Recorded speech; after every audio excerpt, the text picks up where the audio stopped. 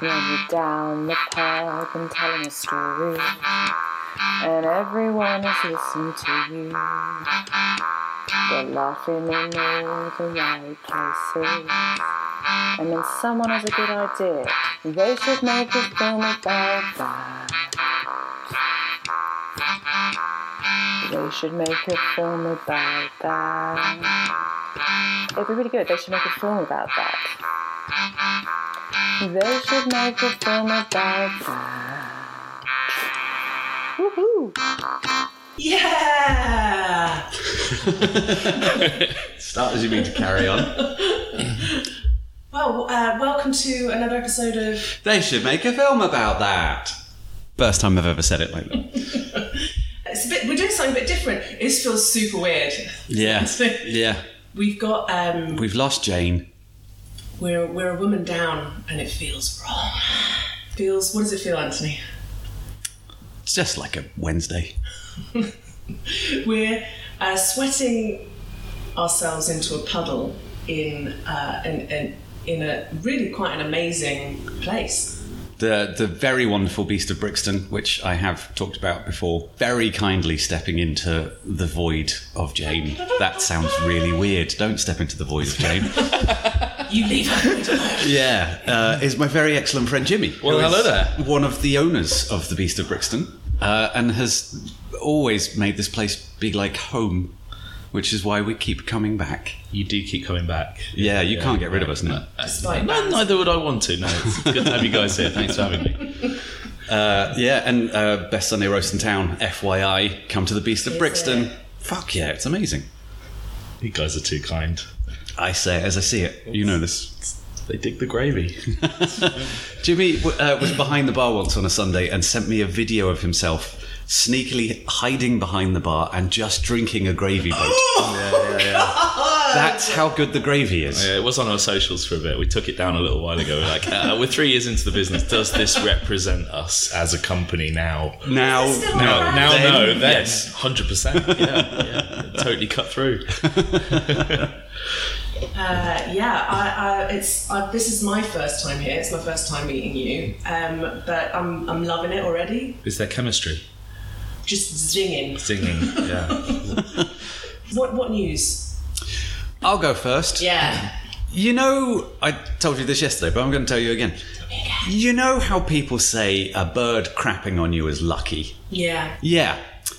Is it lucky if a bird just drops out of the sky dead, narrowly missing your head, like causing your hair to ruffle as it goes past, and then when it splatters into the ground, showers you with crap? Ugh. Is that luckier? What kind of bird was it? It was a pigeon.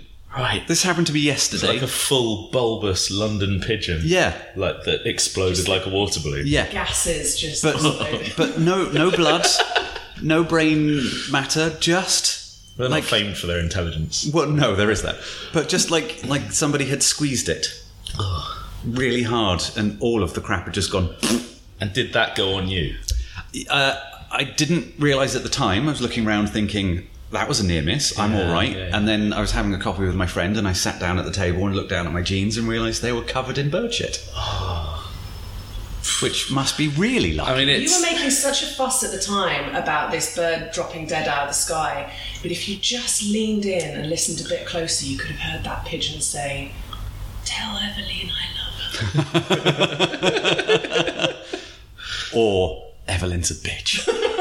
Or the old Sarah Silverman thing of, I want to see other people. Avenge my death. Let's be friends.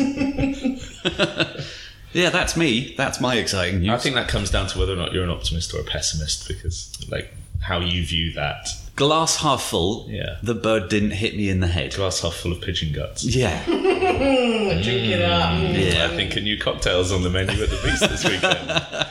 It's just occurred to me that what we've done is we've lost the person that anchors us to reality and decency, and we've replaced it with me. who's going to lead us the fuck astray. Jane, help us, send us from... Pedal faster, Jane. Yeah, I sent her a message the other day saying, I know you won't get this for a while, but I'm just checking in and wishing you luck and keep going, you're doing really good. And about 10 minutes later, I got a message from her saying, "Yeah, we don't start for a couple of days. I'm in the bar." That's fine then. Yeah. It's like, all right, well then drink, good woman, drink. Psyching herself up for charity. Yeah. Yeah. What have you been up to? People can't ask me that question because it's the one thing that really makes my mind go blank, and then I just go, I don't do anything with my life. Let me rephrase that. Have you killed anybody this week? I think narrowly not so much. It's just a burying bodies kind of fortnight. Sure. Life admin. You've got to do them. Yeah. You've got to stagger it. Yeah. How about you, Mr. Jimmy? I've probably slightly killed a few people, given that there's a provable link between alcohol and cancer now. So it's probably. What a career to have! I've probably sent a few people down the road. Down the rabbit hole. Down the rabbit hole. I've definitely done that in my time. But a professional enabler. I am exactly that. Yeah, of gravy and. But I started as a keen hobbyist, and I've gone pro since. Is that how you got into it? How did we just didn't want. Your story. We just didn't want. Well, I've always been an incorrigible drunk, but it came to a point where after years of kind of dabbling with running parties and sort of bits and bobs and events, and Will, who's my erstwhile business partner, and we just got really sick of working for other people. And we're like, how can we legitimize our imbibing? And it came to us. Now the legend story that we tell people over the bar is that we were on a stag do in Las Vegas, and we got horribly addicted to frozen margaritas, and then we started Googling at the poolside how much the machines cost, and they were expensive, and we thought, well, maybe we should open a business in order to pay for that machine. So that's the sort of the 20-second version that we tell 500 times a week over the bar. Is there a margarita machine downstairs? I'm not telling you now. Should we wait till this is done? I know it's only 11:15 in the morning, but I could go for a frozen. They're really good as well. This is the problem. This is why my gym membership actually comes into play, because the sugar content in those things is insane. But they're ever so Moorish. Available in happy hour 5 till 8. Yeah, 2 for the price of 1. That's the last plug. Had a frozen margarita once before, and it was at that place on the King's Road that does like surf and turf. It's a proper American style place, and you get a beer and you get like just shit ton of lobster and all that crap. And they had that machine, and I've never disgraced myself so much on so many levels. Really? Well, it's a tough call, but I think so. Top 5, mate. Top 5. I don't think there's any such thing as a bad surf and turf, because I think you could show up to like a Bernie Inn or like some kind of like, I don't know, Angus steakhouse or something, and get served like the worst freezer scampi and like, I don't know, a cross-section of Anthony's pigeon. It's still something that would make you quite happy when you're eating it. You're the best of both worlds. Yeah. Look at me striding like a colossus over the earth.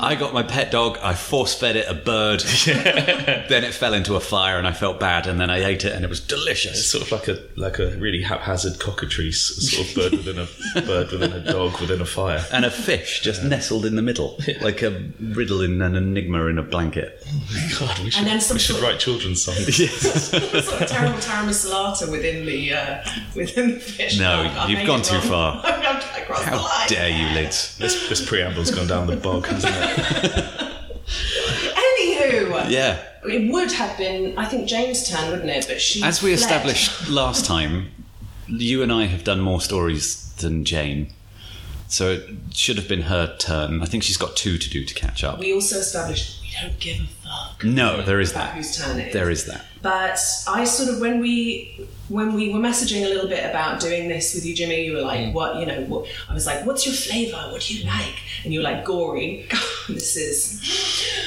you so much. And this is your excuse to do the gory one? Yeah. Okay. There's been quite a few gory ones that I've wanted to do. This guy that I'm going to do is a massive, massive heavy hitter. I kind of knew that this is I'm already breaking all my rules, but this guy is being made into a film. What? I know. I'm out. Just turn the table over. This was lovely. And it's going to be a massive film, and I'm sort of livid because I think this is probably exactly how we would have talked it through. If we'd done this years ago and I told you this story, I think we would have gone for this duo. But that's fine because the film's not out yet, so a film technically hasn't been made about that. Yeah. And as we know, Dante's Peak and Volcano came out at the same time. Yeah. Outbreak and something else came out roughly the same time. Capote and everything in an True Blood, was it? It wasn't. It was called In Cold Blood. No, that's the book. Yes, and that was the film as well. Anyway, my point is, the ideas just float around. Many films come out at the same time. Crowhurst and... was it called The Pride? A true story about a guy doing a round-the-world yacht race, and the guilt of him being a shit sailor got to him, so he just started lying and calling in false positions whilst the boat was falling apart. That sounds good. No, I don't know that. Based on a true story, there was a film last year, I think, with Colin Firth. And that was the big cinema one. And at the same time, there was a little film called Crowhurst, which is the true character's surname. Snuck out, but got lost in the mix. But You've seen both? I have, and Crowhurst is a better film. Yeah. They're both fine, but Crowhurst is better. Sailor was in Mossad. What? You said Mossad. I did not. Oh, okay. How dare I mean, it you. would have been the perfect cover. I said that's sad. There we go. Ah, okay. That says more about you than it does anything else. But yeah, so possibly in a few years, because it's in production, it says on IMDb, but Scorsese is making this film with Leonardo DiCaprio playing the chap. Oh, cool. The first time they've worked together. Yeah, it's going to be interesting to see if that works. Yep. And I think it'll probably be great. But that, I maybe think that because I just rewatched Gangs of New York the other day, and I was like, God, I love it when someone just really fucking goes for it. I rewatched that the other day as well. Yeah. I quite liked it still. Yeah. I remember not liking it the first time, and this time I was like, no, I'm in the boat with everyone else, it's good. Yeah, there's bits which I think haven't particularly aged well, but overall I think it's jolly good. Yeah. It's got some good hats in it. It's got some amazing hats and facial hair. Yes, Of all manner and Face sizes. furniture, it's probably in the top That was 5, the I one think. as well where Daniel Day-Lewis was so revolted by his hair in it and the amount of grease it took to make it look the way that it did, that as soon as he did his final scene, he just shaved it immediately because he was just, everything about it creeped him out. It's something when you can creep out Daniel Day-Lewis. I was having a conversation with somebody the other day, and we were wondering if Daniel Day-Lewis had ever got the note from a director, yeah, that just wasn't quite intense enough. Can you just dial it up? I would like to think that that's happened. Yeah, But maybe who in his knows? early days, and he just took that fucking note. I mean, I'm not knocking him. He's a fucking astonishing actor. He took that note and he tattooed it. Like, And took it side by side. Yeah. When I found that out, I did try and have a look to find some of the other really gory stories that I've loved over the years, and sort of danced around a little bit. You had a weird childhood. No, it's just a little peek inside the rotten corpse that is my brain. And I was going to do Albert Fish. Do you know Albert Fish? No. An amazing story, but really when you read his stuff and you get to he raped, murdered and ate over 100 babies, you just get super bummed out and you just park that story. Over how long a period of time? Because if that's an all-you-can-eat buffet, then that's ridiculous. It's just bad. It's bad, and I just, when you get that, even for me, my cankerous heart feels heavy listening to reading the story. You think, I don't think that's for consumption. I mean, babies are not for consumption. No. I also quite wanted, I've been very interested in this person, an Italian female serial killer called Leonardo Ciancilli? Something. Easy, Chewy. I want to say Ciancilli. Leonardo Ciancilli. Did Just she shout make- at me if I'm wrong. Did she make lace? I was reaching for that. Sounds like Chantilly. It's not. That's a pop reference from the 50s for you people out there. I'll tell you what she did make. She made lovely scones and lovely cakes and a great bar of soap, which she would invite her neighbours round for tea and cake. I'm sensing this isn't as nice a gesture as it's being made out to be. She'd give gifts out to the community of bars of soap, and people thought she was fantastic. And actually, they were made of people. Oh. Yeah, and I have loved that story, but then when you read a little bit closer, you realise just the depth of her desperate mental illness, and that she tried to commit suicide loads of times, and she had been pregnant 17 times. Fucking hell. And 4 remained. So she was just driven right to the edge, and I was like, wow, that also really bums me out. Maybe I don't want to make a film about it. So the one that Cartoon? Yeah. Stop motion.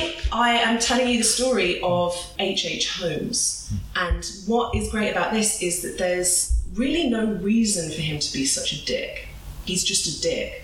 So we can fully hate him. We can kind of, roll around in his evilness, and it's sort of, it doesn't have that sense of like, but this person really suffered and was just fully nuts. What? I have a question. Yeah, go. What does the HH stand for? I'm glad that you asked that. Thanks. Segue. H.H. Holmes was actually not his name. Oh. Yeah, he liked it.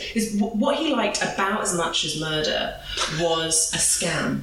Sure. Okay. So he had a lot of different names, and H.H. Holmes was Henry Howard Holmes was just one of many names. It was like his preferred name. But actually, this story's got a lot of really good names. We're a big fan of a stupid name.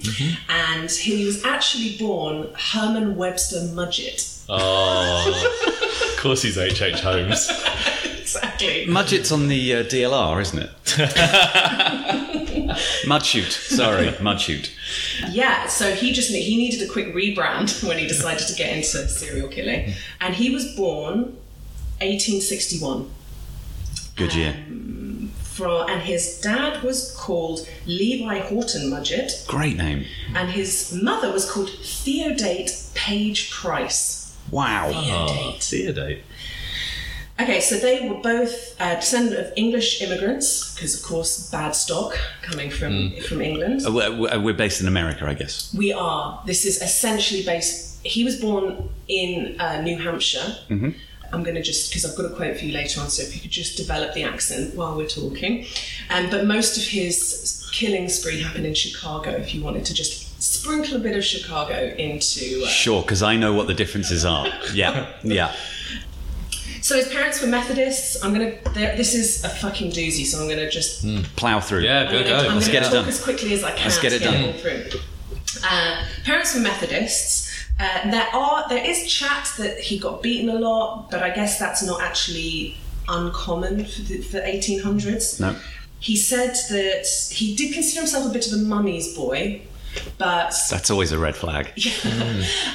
but he did also talk about he fantasized about them dying an awful lot. Like the Great Chicago Fire had happened, and when he was a kid, and he imagined his parents just burning into ash in the Great Chicago Fire, even though they were not in Chicago when he was a kid. He just was sort of obsessed with it. Ashes to ashes, mum to daddy.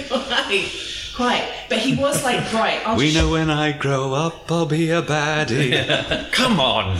That's a picture of him as a slightly younger man. Good tash. Yeah, he always had that great tash. Jimmy, describe the picture for us. For the listener, he's got an incredible brand of bow tie going on there, which looks like it's gone through some sort of time portal from 1960s sex club wallpaper. But he's got the cold dead eyes of a shark. Yeah, he fucking does. We'll put, as always, we'll put this on. Yeah, get this guy on Twitter. He's got some amazing sort of curly lacquered hair, and and a look of casual disdain on his face. Yeah. He doesn't care who lives or dies. No, absolutely. As we'll find out. Yeah. He was very bright. He did well in school. He was bullied because he was bright. It's the bow tie, and he deserved that. Don't wear a bow tie to school. Do what you fucking want. And so he was scared of doctors, but then I think a lot of people were in the 1800s because it was just have a bit of a poke and a prod and see what happens when you go to the doctor. And lop off your leg with a bone saw. In doctors' offices and like pharmacists and stuff, they'd have these animated skeletons And he was terrified of that. And then one day, the bullies from school pushed him in and forced him to stare at the thing, and they kind of pried his eyes open to stare at the skeleton. And he describes it, because a lot of what we know about H.H. Holmes, he wrote his own shit when he was later on in life. Serial killers never lie, though, so this is reliable fact. Yeah. I'm telling one side of the story. There's a lot of people that talk about the other side of the story, but... His philanthropy. Yeah. So when he opened his eyes and looked at the skeleton, his fear was cured, and he talks about this moment of suddenly loving and being obsessed with the human body and wanting to go into medicine. So he went to med school. There was some animal mutilation, which is always a good sign. That takes us right back to the first episode when we talked about the something triad. Never mind. The 3 things to look for that often turn into serial killers later on, which is head trauma, animal mutilation, wetting the bed. Ah, okay. Bow ties. Bow ties. 2 out of 3, so I think I'll be all right. Yeah, he Does it count if you're wetting somebody else's bed? Just walking into someone's room and just pissing on them? Yeah. Sure. I'm not a psychopath. It's got poor bladder control. And no sense of direction. Yeah, it's fine. It's just always good if you come across your young child, and they have a little treasure box, and inside that treasure box is piss, skulls and cat paws and pictures of young ladies. And he had this little thing, and it was here's my 13-year-old sweetheart and half a dissected cat. Oh, yes. Gross. Stuff made out of other stuff. Awesome. That's good. Circle of life. Yeah. He had one childhood friend called Tom when he was a kid. What was Tom made out of? Several other small childhood friends. And Tom sadly fell to his death while they were playing. And later, when little Mudget, baby Mudget was asked, "Are you sad about your friend dying?" Mini Mudget. Yeah. His answer was, "I'd rather be alone." Oh. So, Whoa.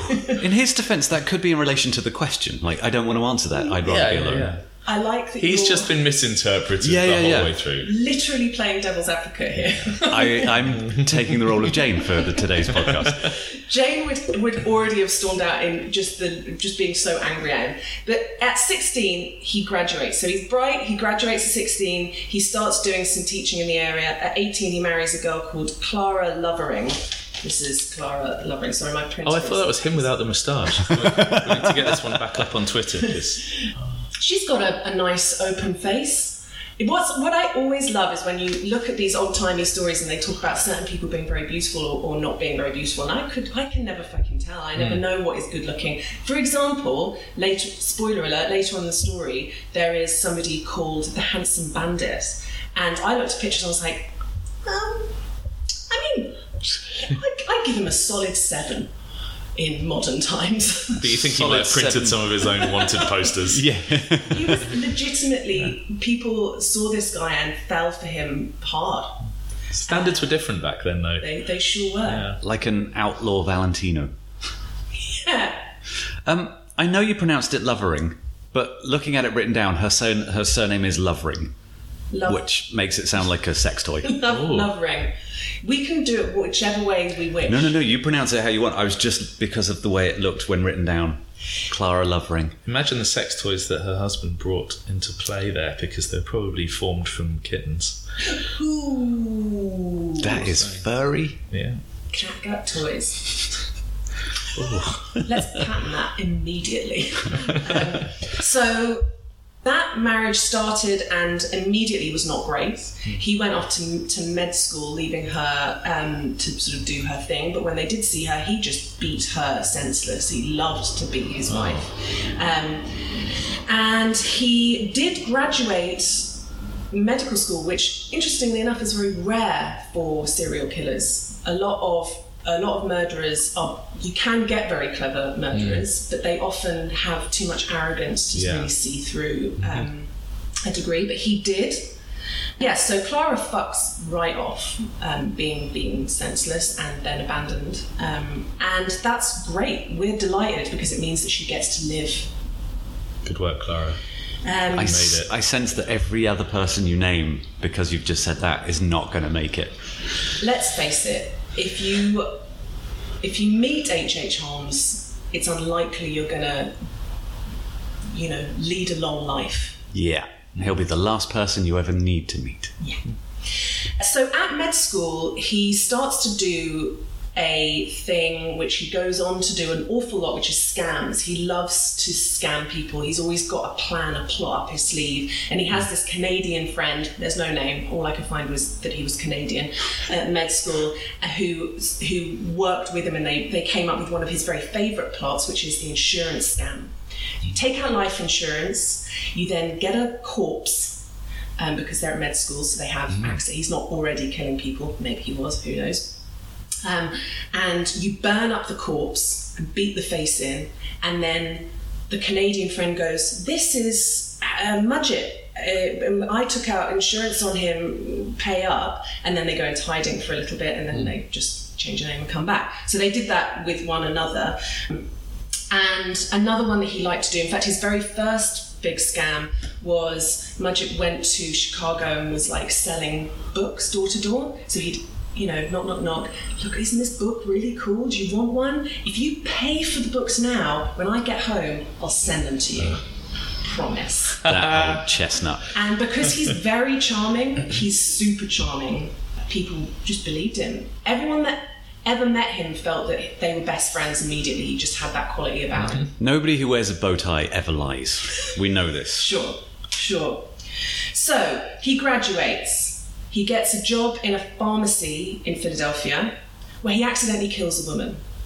Accidentally. Just by being a shitty pharmacist, being like, let's pour these together, take this, she's dead. Whoopsie, I'm going to run away from Philadelphia. Like mixing a cocktail. Yeah. With cyanide and... I mean, that was never proven. That is kind of what pharmacy is in those days. It's like, I don't know if this works, but try it.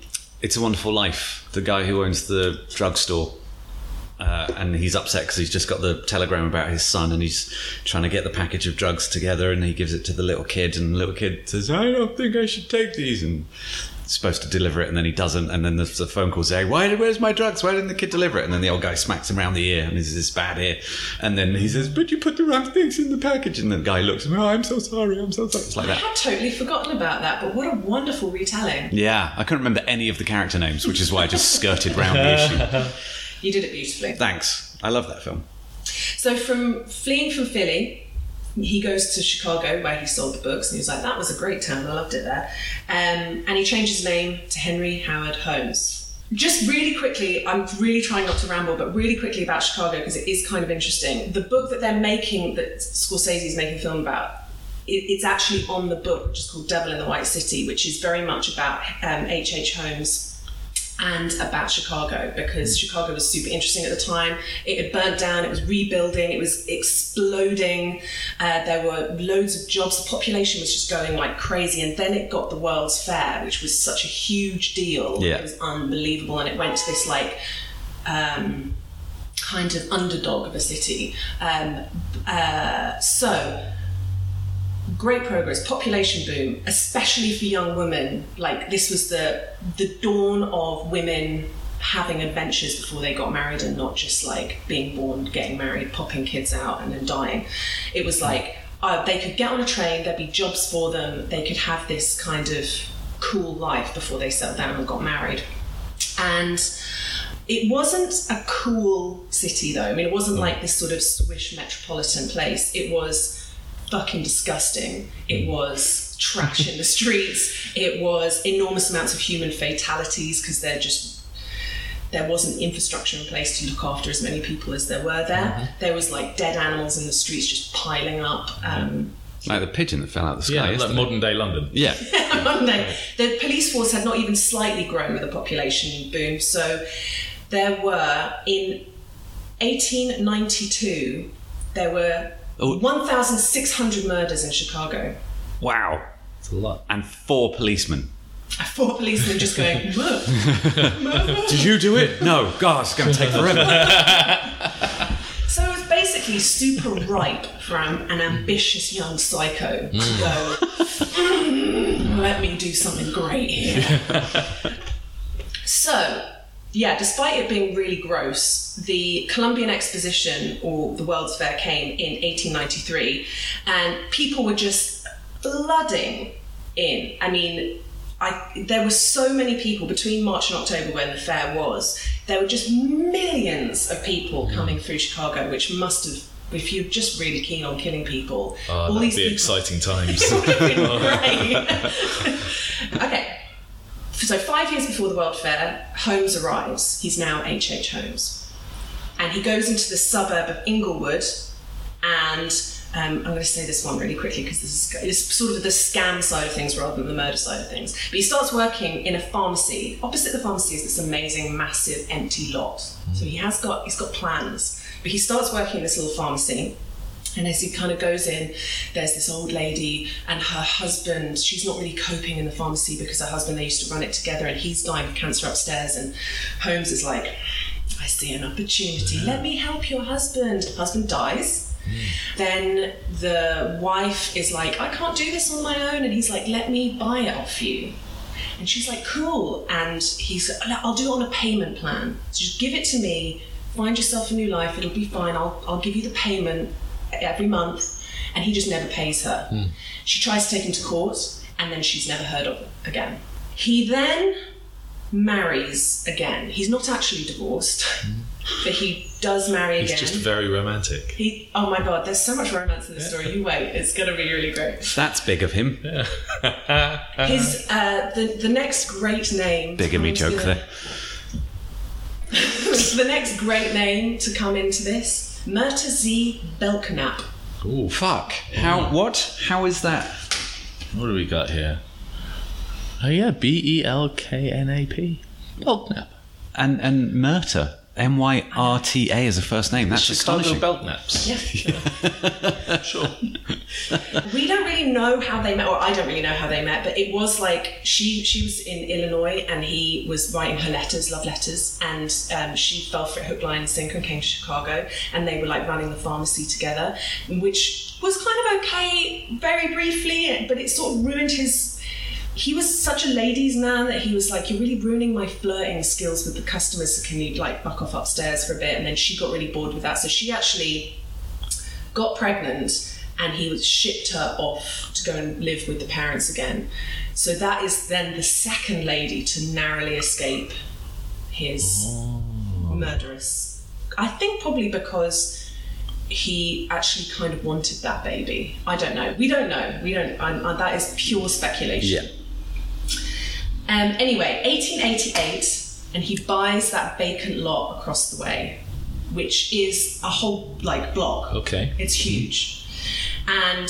But he buys it under the name H.S. Campbell, and this was to become his true calling. This was the murder castle.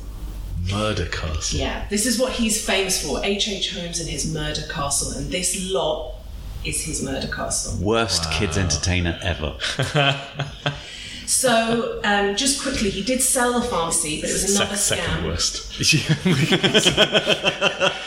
Yeah.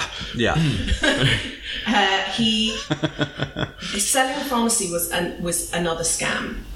See, he showed this guy around, and he hired a bunch of people to be in the pharmacy. Like, look how it's a booming business. And he one of his favorite scams was like hiring furniture or payment plan furniture, and then either selling it on or just never paying for it. So he got a whole load of really cool fittings and fixtures and made the place look really fucking cool, hired a bunch of people to like walk around it going, this is an amazing pharmacy, and sold I it. shall buy all my drugs here. Yeah, exactly. When the dude was like, yeah, I'll buy this, and paid like twice as much as he should have done, goes away to get his family to move into the pharmacy. When he comes, the pharmacy is utterly stripped of every single socket. Whoa. And next door, in the huge empty lot, the first thing to open on the ground floor is a pharmacy right opposite, which is bigger and better and has all the fittings in it that this guy What a was going bastard. to be. I know. He's so fucking devious. I love him so. I don't love him. He's the worst. But You love him. You want to kiss him. So, I've got a kind of vague floor plan things, but I'll show you a better version of that because my printer's a piece of shit. So Holmes starts to build the murder castle. No one is allowed to see his blueprints. He's the only one who has the grand plan in his head. Like Ceausescu, with Ceausescu's palace in Romania. Oh, yes. I seem to remember you telling me about this when you were in Romania filming something. Well, the story I heard was that because Ceausescu's palace is the second largest building behind the Pentagon. Okay. It's got something like 2,000 rooms or something insane. And me and my friend Cal went on a guided tour of the building, and we both found it monstrous and hideous and a testament to one person's ego. So we kicked we waited to the tour to go into the next room, and we kicked our shoes off and slid around a ballroom. Yeah. Because that was the only way we could think of sort of showing our disdain. But the story that we heard was that there was something like 12 architects. I can't remember the exact number, but a large number of architects who were each in charge of different bits. And there was one head architect and Ceausescu, and they were the only people who knew the entire floor plan blueprint. And then something happened to said head architect. Unlucky. So Ceausescu was the only person who knew all of the secret staircases and the underground river. And I'm making shit up. I don't know if there is one, but all the extra stuff. Yeah. All the Easter eggs. Yeah. Really, really similar. So he would have this he'd have a lot of people coming in. I mean, obviously there was the city held a lot of people who needed that kind of casual work. So he'd get an awful lot of people in to, he'd kind of go, can you just build a wall here? You don't need to know why, just build a wall here. And can you build a chute here? You don't need to know what it does, just build. And then he wouldn't pay them. He'd sack them saying that their work was terrible. So he essentially got the entire place done practically for nothing because he never paid anybody. It was said to be pretty shoddily done because no one knew what was meant to be connecting to what. Yeah. But what you've got is, this is when I start to get a bit confused because in America they call the first floor the ground floor, the second. It's because they don't have the 13th floor in any high-rise building. But we don't bad either, luck. do we? Yeah. Oh, we do? Yeah. It depends who's financing the building, because if the financiers are from a country where that is considered to be a very unlucky number, then we won't have it because it comes down to what the owners want. True. So it depends who owns your hotel. Yeah. Or office block. Or who the desired clientele is for that. Yeah. That makes sense. Let me tell you a little bit about the murder castle. Please do. You've never looked happier. So, you've got the ground floor, which essentially had a lot of offices and shops and stuff around the edge. Really nice pharmacy, apparently. Really great pharmacy. Yeah. Super shiny pharmacy. Then the first floor, or the second floor if you're an American, which is badness. Third floor is where he lives, and there was some long-term people that stayed on the third floor, which was lovely. All the bad shit happened in the middle, including all the corridors were like a kind of labyrinth. You could really easily get lost, and corridors that led to nowhere. You could open a door or walk up a set of stairs and there'd be nothing at the end of it. Secret hatches that came off to greased chutes that went down to the basement. I felt a quiver. I've read that phrase so many times and it's made me quite mad. Liz arrived at my flat yesterday just saying grease shoots. I've heard the phrase grease shoots too much today. There's no frame of context to that. I don't know what you're talking about. Greased shoots. Stop saying it. Greased shoots. Little kind of tunnels that went to furnaces that he bought going, I'm going to do glass bending. And they were like, cool, this furnace is not big enough to bend large sheets of glass like glass benders do. This is more like a kind of coffin size. Yeah. Thing. There were operating rooms in the basement and on the second floor, and there was one of my favourites. So he buys a vault from a bank, a special huge walk-in vault. And he says, payment plan, payment plan. Takes it, puts it in the building and builds walls round it. And then when the bank's like, sorry, you have not paid for this vault, we're going to repossess it. He's like, sure, take it if you can. But if you damage my building in any way, I'll sue the shit out of you. And the bank was like, I can't. They weighed it up and they were like, damn your murder castle. It's like you've thought of everything. Fell for the old murder castle ruse again, boys. We lose more vaults that way, honestly. Every room in the hotel had pipes. I think that's traditional. I think that's fine. Most rooms have pipes in some way, shape or form. Pipes that fed gas just into the air. Oh no, that's different. Yeah, that's kind of rare.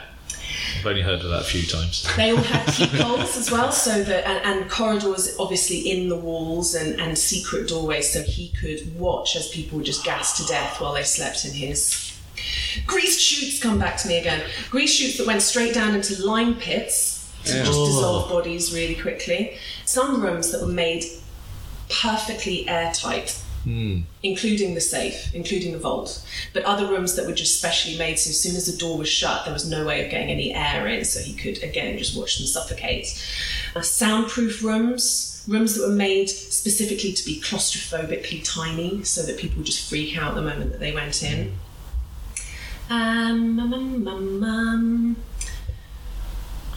And he had a lot of chemicals that he could get his hands on, obviously, because he's a pharmacist. So he thought it through really well, essentially, is what we're getting at. He was dedicated to this. Oh yeah, man. He went with this. This was his true baby. Let's just be grateful that he wasn't a town planner. Yeah. Because if that's one building, imagine that extrapolated across a city. Yes, yeah. That would be fucked up. You'd end up with Milton Keynes. Oh my god. That is exactly what you would With lime pits under every roundabout. Milton Keynes. Yeah. Greased A roads. Oh. Ugh.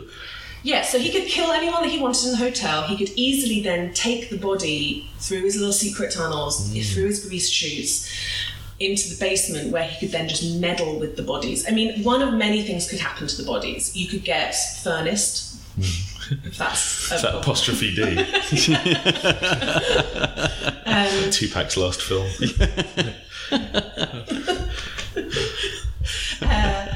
You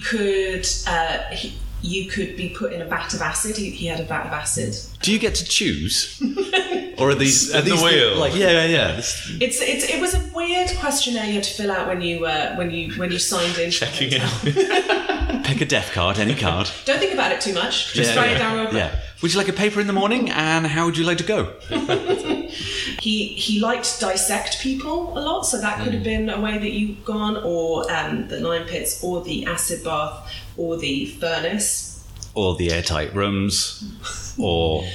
Oh, but airtight rooms has already happened. It's after death. What's going to happen to your... Oh, right, sure. Disposal methods. One of the things that he did quite a lot, a guy called Charles Chappell started working for him as a carpenter, just a casual worker, and he, on a little chat to this guy, discovered this guy knew how to animate corpses. He knew how to take skeletons and, turn them into the things that you have it. Always put a top hat on. Yeah. And Holmes was like, we're going to be friends. Come with me. Takes him to the second floor, opens up a door, and there's a half dissected, pulled apart corpse. And Chappell's like, sure, this is totally normal. Do you want to be mates? Ooh, need swaps. And so Chappell turns that corpse into a skeleton and they sell it. And this is then something that Holmes loves to do. It's just another way of making money, is selling these skeletons to medical schools. So he wasn't a mass murderer, he was an entrepreneur. Yeah, definitely. Yeah. It's just sort of artisan recycling. Yeah. Upcycling, yeah. He could get $200 for a skeleton, which in today's money is well over $5,000. Okay. I mean, I'm suddenly looking at both of you thinking, Do it. you're sitting on a gold mine. Yeah. Literally sitting on a gold mine. and we're in my murder castle. Okay, so blah blah blah. He bought a lot of chloroform. One of his very favourite ways to kill people is with chloroform, just too much, because he got a sexual thing. I mean, let's not go too much into masturbating over people dying, but that was I didn't know we'd started. one of his favourite ways of killing people was too much chloroform, because if you die from chloroform, your body goes into spasm, and that was the thing that he wanted. And he liked that bit. Yeah. Go on, flop There's a around lot of for me. proximity involved with the chloroform death as well. Yeah. So it's just like a really horrid cuddle. And that's the title of the film. It's like, oh, A what, really horrid cuddle. what's that sticking in my ass? That's the least of your worries. Okay, so I'm going to introduce a new character. His name is Benjamin Peitzel. Again, strong name. Now this I would call a more handsome fellow. Yeah. Peitzel was a terrible alcoholic, and Terrible as in he wasn't good, or terrible as in he was very good? he was an accomplished drunkard. Ah, In I the like sense the guy. that he could drink a lot, and he was, he just got really messed up. He wasn't one of those drunks that could drink 10 bottles of whiskey and still do a job. He just struggled. So stinking alcoholic, and he had 7 kids, so he would do anything for money. He just needed to bring that dollar in. He's the guy that you want around when you've got a murder castle. Yeah, and he essentially became Holmes's like henchman. Yes! He was the lackey that did all the grunt work and then just had nightmares about it. And therefore had to keep drinking. Neighbours to the murder castle would note that young pretty women that worked for him disappeared a lot. That's not going to surprise anyone to hear that. Parents would ask, my daughter started working for you and I haven't heard from her in ages, and he'd be like, what? Nope. Detectives would turn up and talk to him, but again, he was so fucking charming that he could have these conversations with people, and they'd go away going, that guy's just fucking dope. He's the best, they He's- said as they walked past the street sign that says, to the murder castle. Yeah. Just the stench of death didn't really seem to bring it That along. poor charming man covered in blood. I cannot believe people would accuse him of things. Can't catch a break, that poor guy. Yeah. But I've got this lovely skeleton that he sold me. Oh, and he was great at he'd invite all these dudes around and be like, I've got this great new thing that I've invented. Come It's down to called my basement. murder. Come down to my basement. Then we'll go down to the basement and he'd be like, I've got a machine that turns water into gas. And it was, of course, just a fake machine that was like, tap water goes in, and then there was a pipe that you couldn't quite, that was like hidden, and gas would come out of it. And they'd go, woo, because he's so good at pitching. And they'd give him loads of money. God, that guy loved a scam. He also performed an awful lot of abortions, illegal abortions at the time. Recreationally or? He loved to fiddle around in people's bodies, and Yeah. if a woman comes to you going, please, I'm desperate, Yeah. please fiddle around in my body and sort out the issue that I've got, he'd be like, come into my murder castle. So hundreds would come to him for abortions, and few survived them. I mean, few did survive them, which is amazing in itself. He also had something in his murder castle which he called the elasticity determinator. Didn't they have that in medieval times? Yeah, And there was they- just a rack and they would just stretch you. You've nailed it. Yay! What do I win? Nightmares. Yeah. He said that he wanted to create a race of giants by stretching them out. But it was just a rack. Not. Did anything that he wanted. didn't he? Yeah. These were great times. What are you going to do today, HHH? I'm going to make a race of giants in my murder castle. Are you going to do that through science and evolution? No. Stretch them. I'm going to stretch your daughter. I do not get genetics. I'm just going to give it a fucking try. Okay, so next wife. Oh gosh. And next set great names. So there's a gentleman who takes over the running of the swanky pharmacy that he had created downstairs, and his name was Isilius Connor. Brilliant. But people didn't know him as Isilius, they knew him as Ned. Ned, No one right. could cope with Isilius, so they just called him Ned. And he had a great wife who I feel very immediately warm to. Her name was Julia, and I love her because she's 6 foot tall, and she was known to be just fierce as hell. And Holmes really fell for her. They started having an affair, and Asilius did not like that, so that, there was a divorce. A year later, Holmes is sort of bored with her already, but it's not great timing because she's like, I'm pregnant. But she's like, please, you've got to marry me now because, you caused the divorce and now I'm pregnant, let's get married. And he's like, tell you what. She had a kid named Pearl from Asilius. Mm-hmm. And he's like, I'll marry you and look after Pearl and we can be a family if you'll allow me to give you an abortion for the current pregnancy. And she's like, deal. So on Christmas Eve, he takes her into the basement and puts her under for the abortion and kills her and kills Pearl. Oh, With God. chloroform. Yeah, so no surprises, dead. Merry Christmas. Merry fucking Christmas. And all through the house, not a creature was stirring.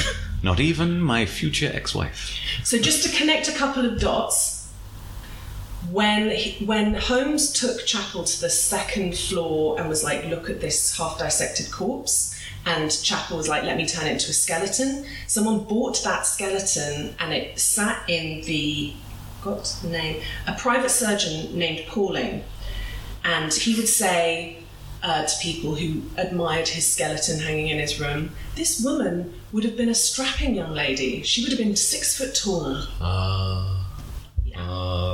So that was the wife. What a dick. He got shit done though. He did. I mean, he really got shit done. He was a cracked doer. through his to-do list. I bet he made good lists. Mm-hmm. Yeah. I don't know that he was an achiever, but he was definitely a doer. So, next romantic murder.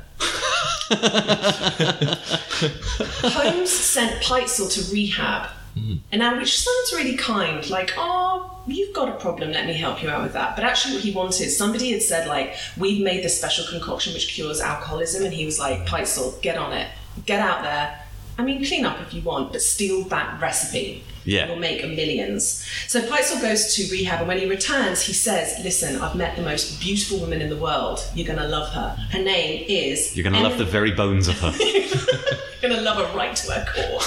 Her name's Emmeline Chagrand. He starts a correspondence with her, offers her a job, come be my personal secretary. And Sexy-tary. Sexy-tary. Yeah.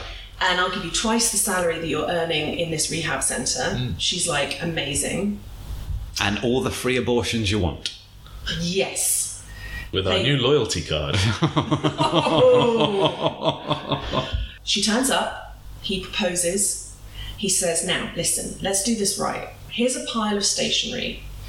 I want you to fill out a bunch of letters, don't seal them up, but like put the addresses on the envelopes and write them a letter saying, I'm getting married, I'm so happy, everything's great. Just don't seal them up.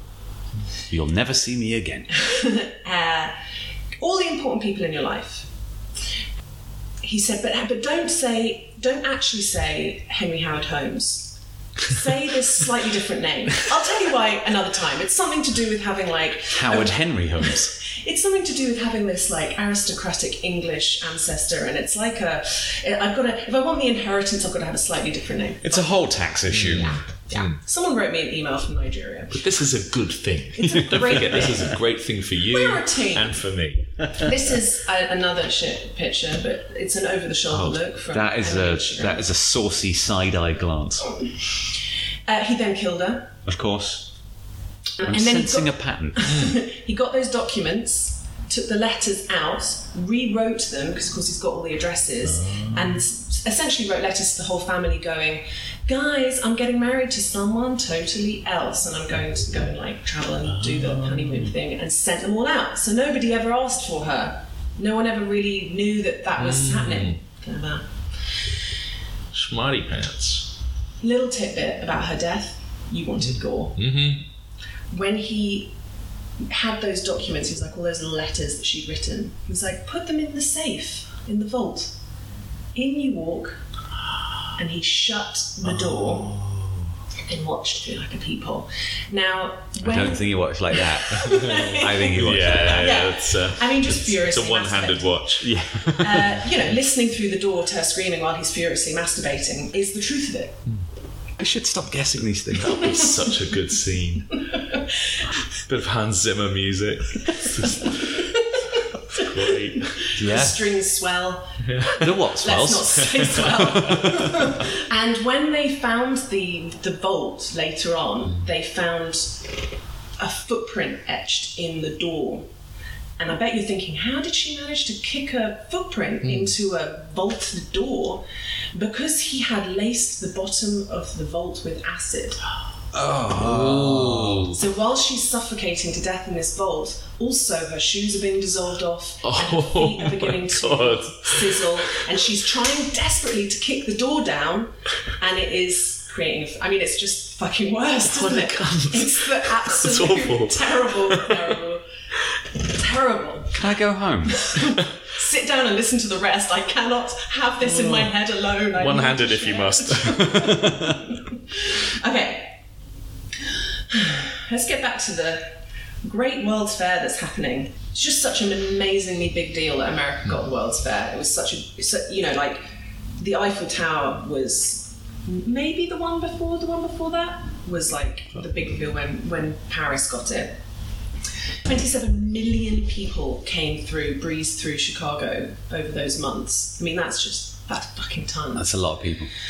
So it puts anywhere on the map that gets it, if it wasn't on the map already. Sorry, say that again? It puts it everywhere on the map Yes. that gets it. Yes. So Completely. huge numbers of people.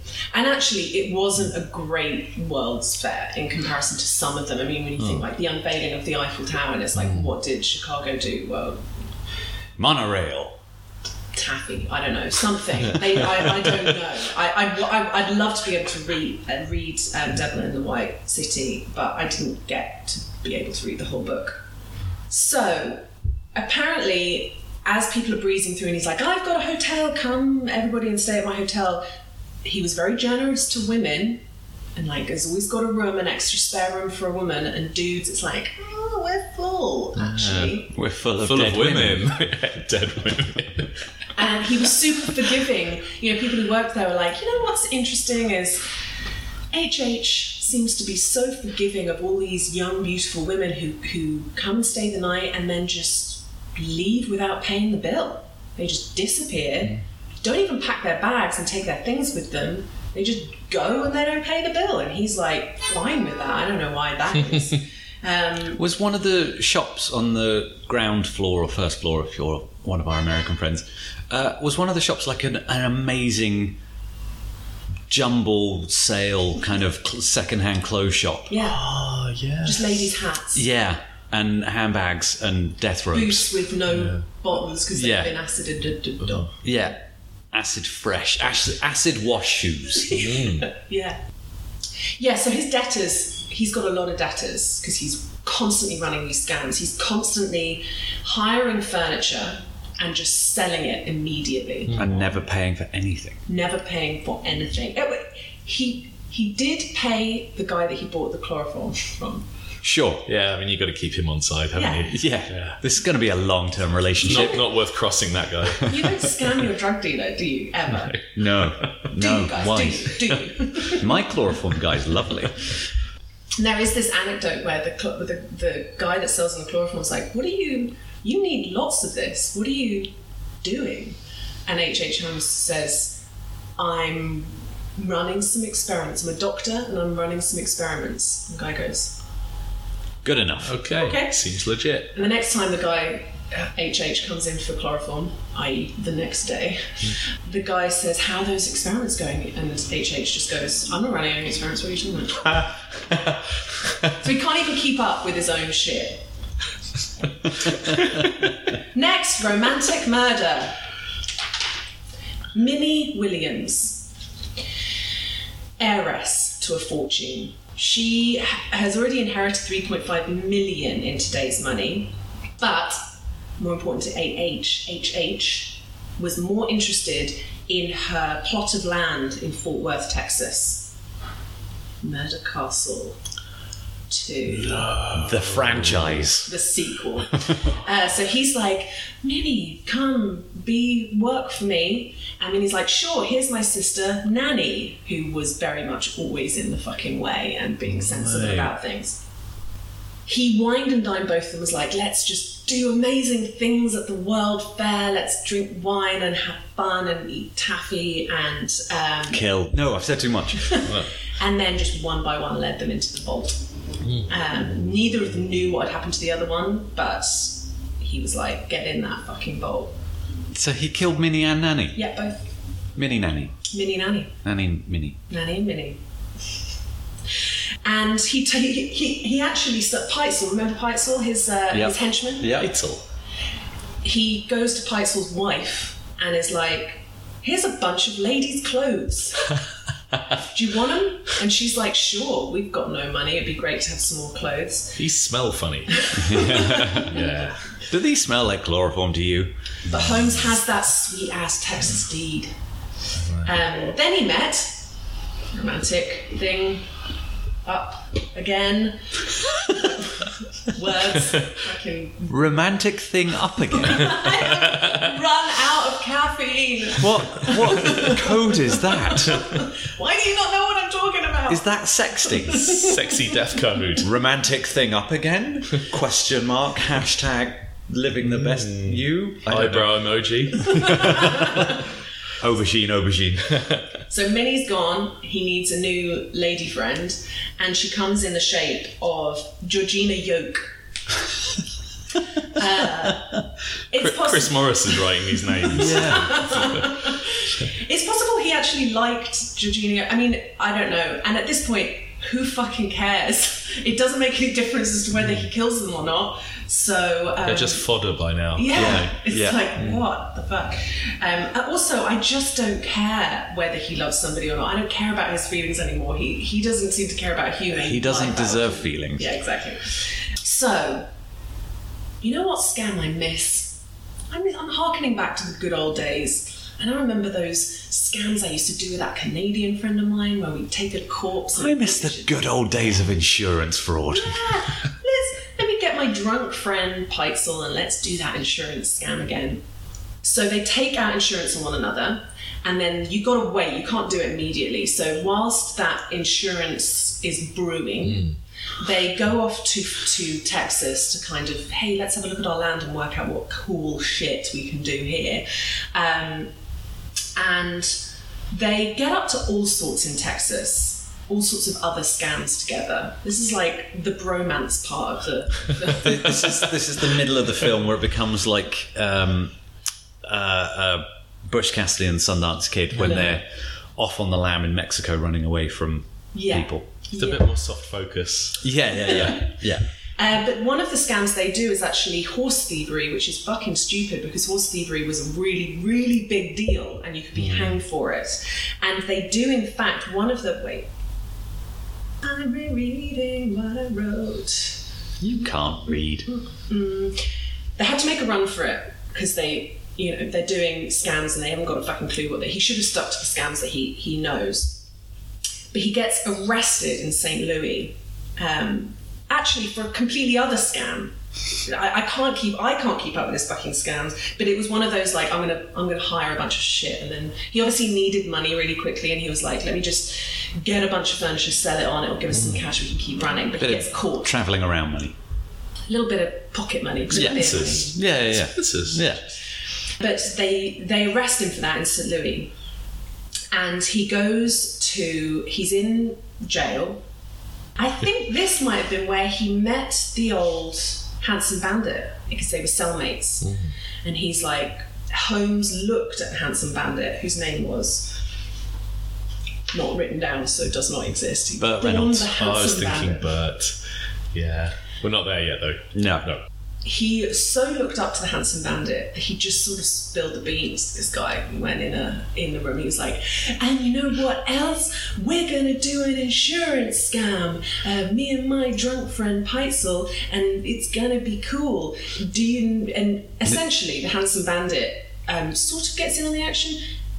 Holmes is like, I'll pay you $500 if you give me the name of a dodgy lawyer so that we can sort out some of this stuff. He's got a dodgy lawyer to help him now.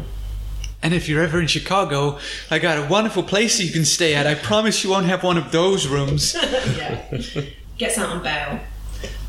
Peitzel says to his family, you stay back here, and if you hear reports about my death, don't worry about it. It's all part of the plan. Of course, Holmes kills Peitzel. I don't know if you saw that one coming down. All that hard work that Peitzel put in, and he was not one of the lucky ones.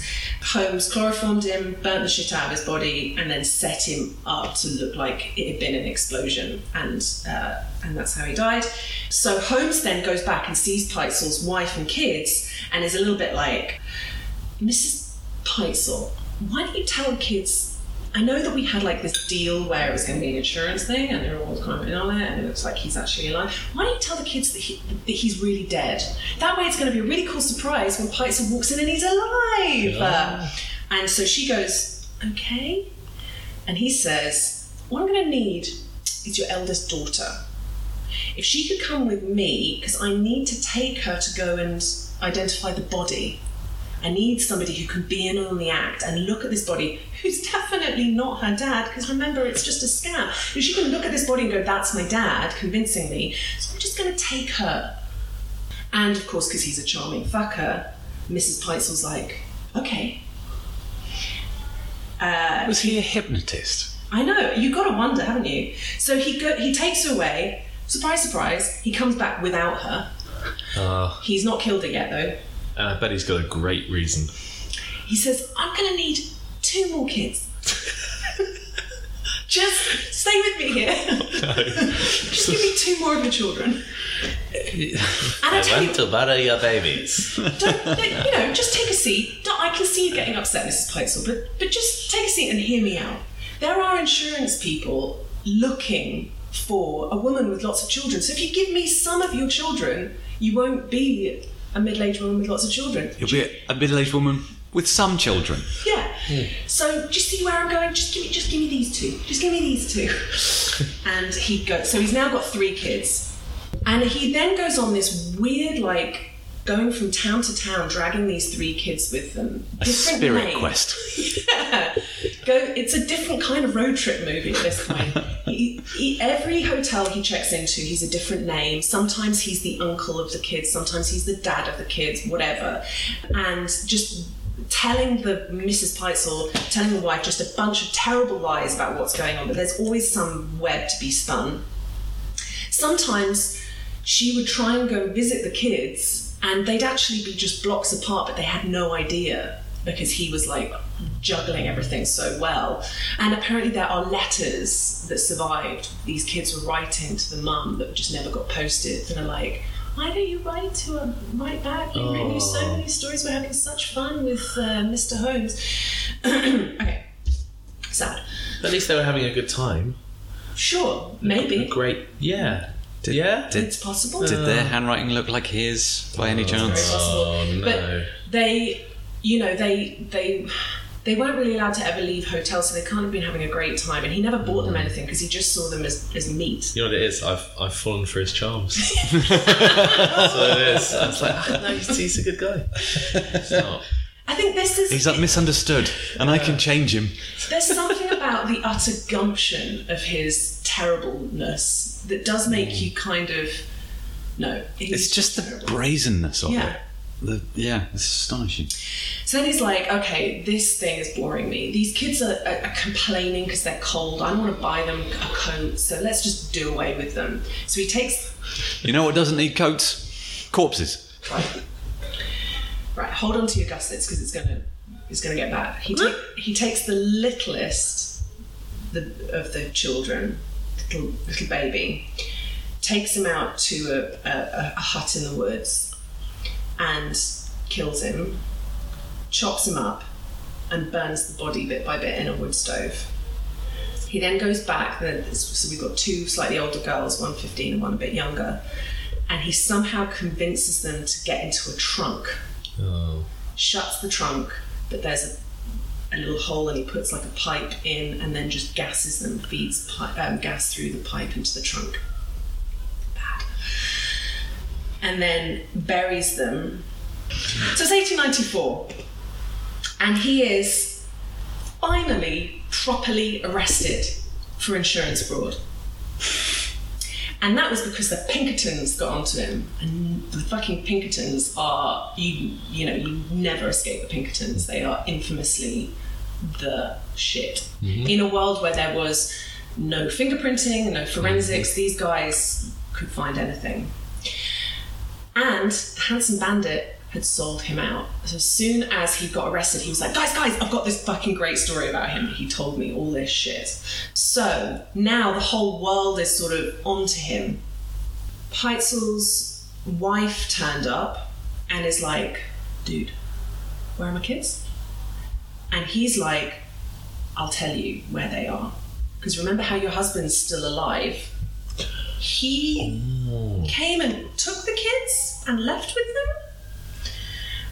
But then the Pinkertons found the bodies of the kids, and he's like, Not no, that. Let me change my story again. I'm a mass murderer. That's going to be my story now. And so they then started investigating the murder castle and were like, shit. And it just exploded over America. They couldn't believe what they found. In fact, they found this like groundskeeper type that was working in the murder castle. His name was Quinlan. Sure. I'm going to say Quinlan. Sure. It's the first normal name we've had today. Yeah. I bet he had a weird first name I just don't know about. And they questioned him, and he was like, I don't know anything. He never let me clean the second floor, first floor for British people. So I really don't know anything. I cleaned the ground floor, and I cleaned the top floor, and go to the basement, I can go to the second floor.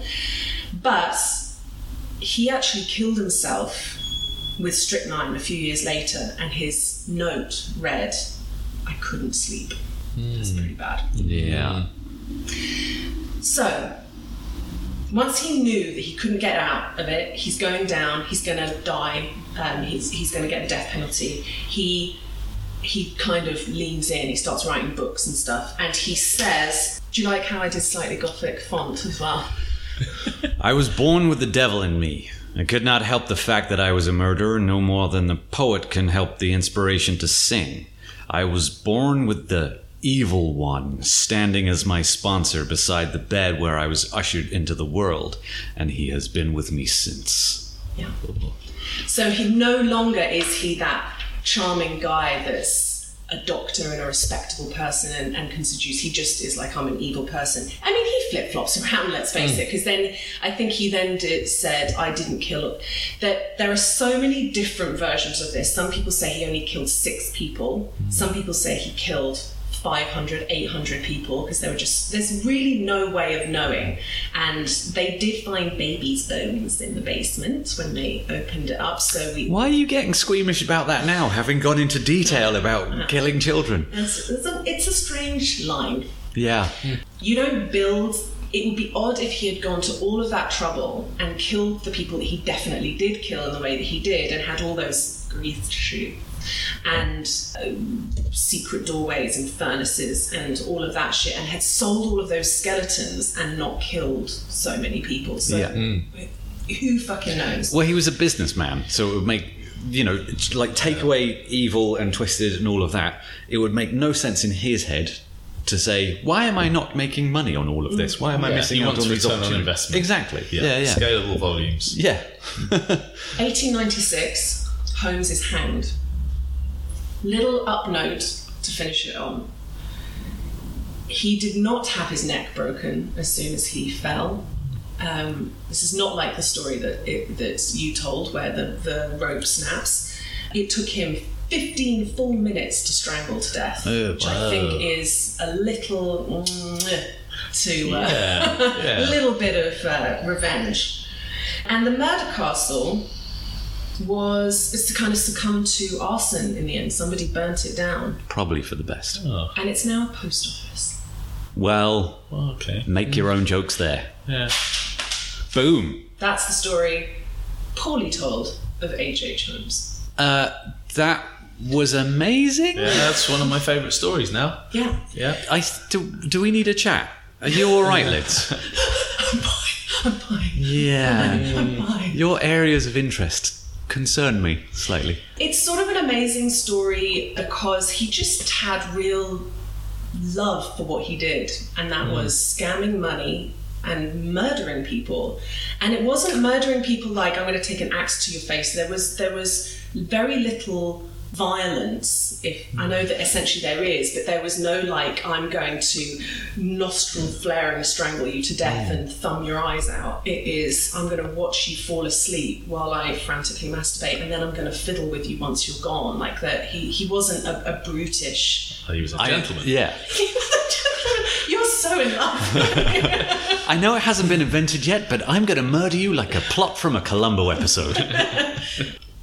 I don't think you have. Have you ever seen American Horror Story? I've seen little bits of American Horror Story. So there's a season where it's all set in a hotel, and that is very heavily influenced by H.H. Holmes. It's the one where Gaga turns up as a character. It's actually my favourite season of American Horror Story, and Evan Peters plays a character that is heavily based on the ghost of H.H. Holmes, I guess. Okay. Oh, spoiler. Sorry. I think you're supposed to say spoilers at the beginning of the sentence you're What's saying. the fucking daisy?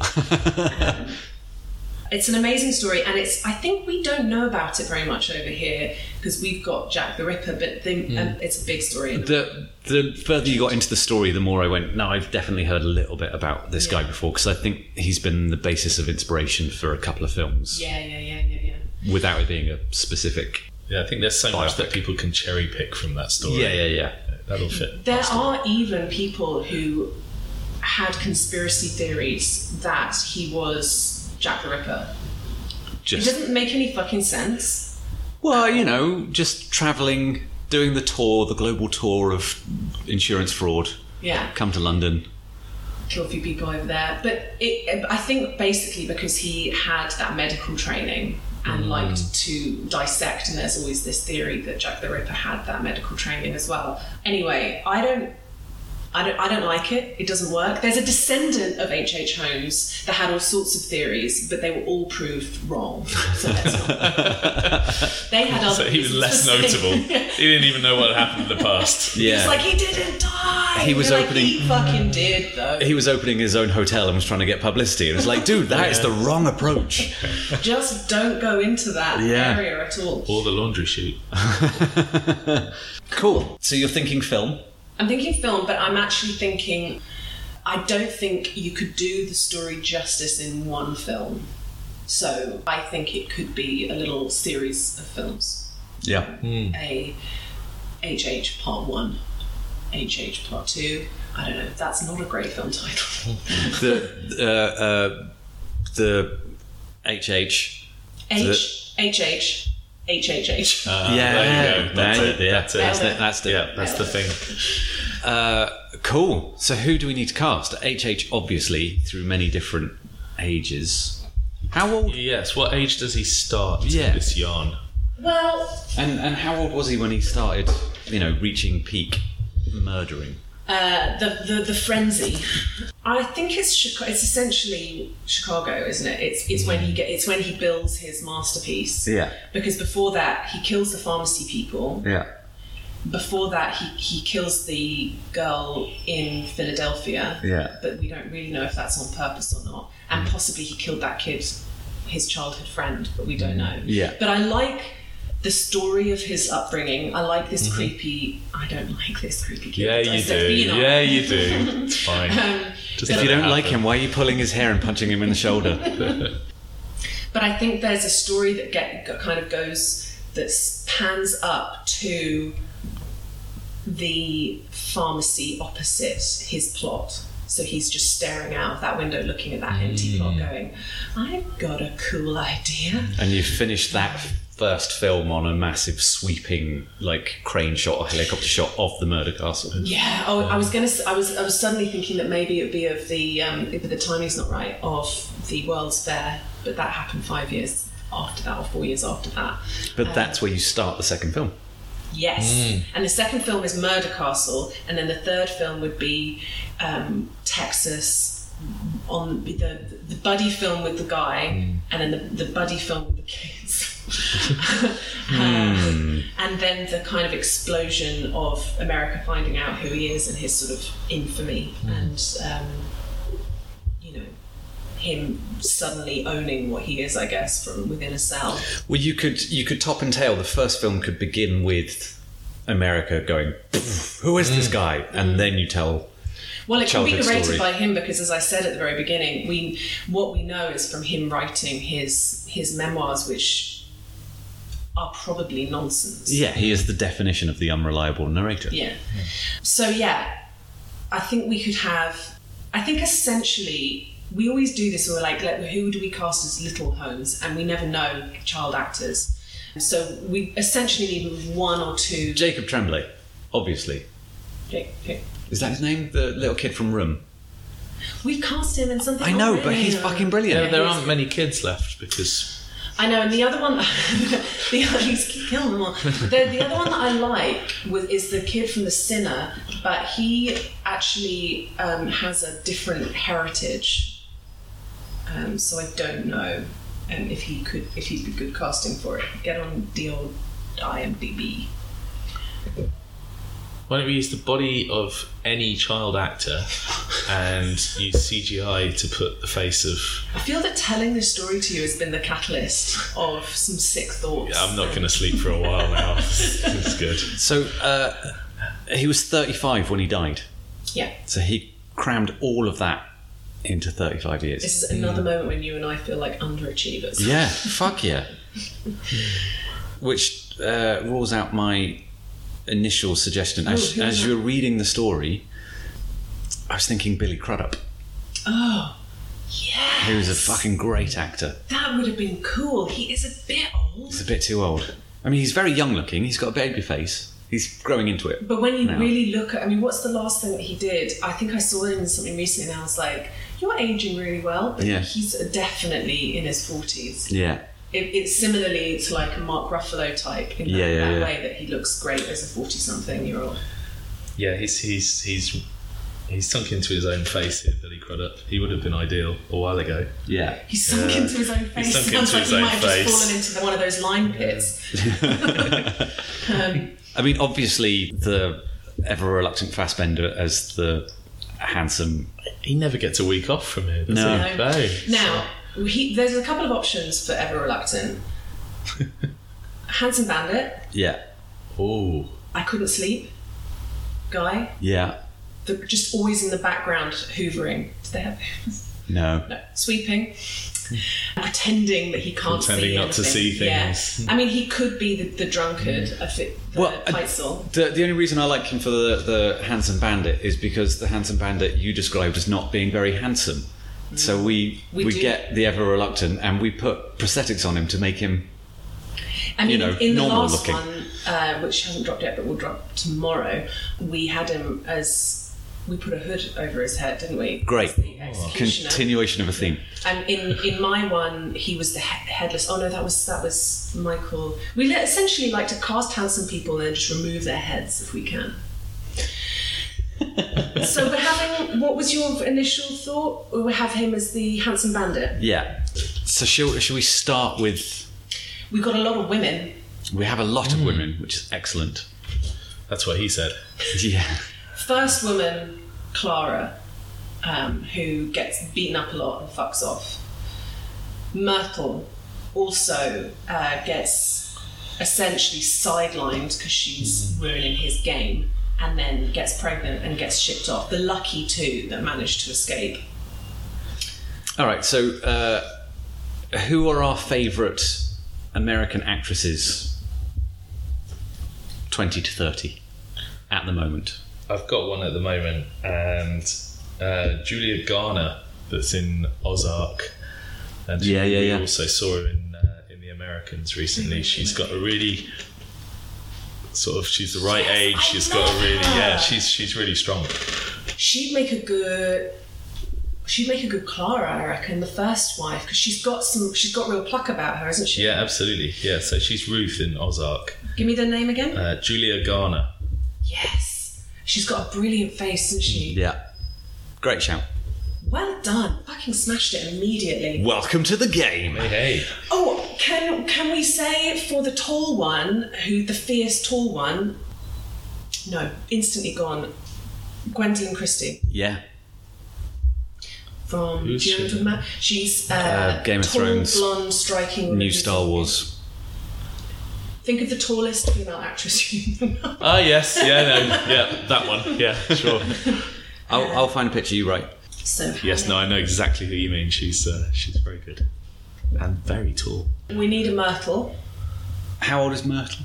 She's going to be 20s, early 20s probably, who starts correspondence, comes to Chicago, instantly gets banished upstairs because he wants to flirt with the patrons of the pharmacy. Yeah.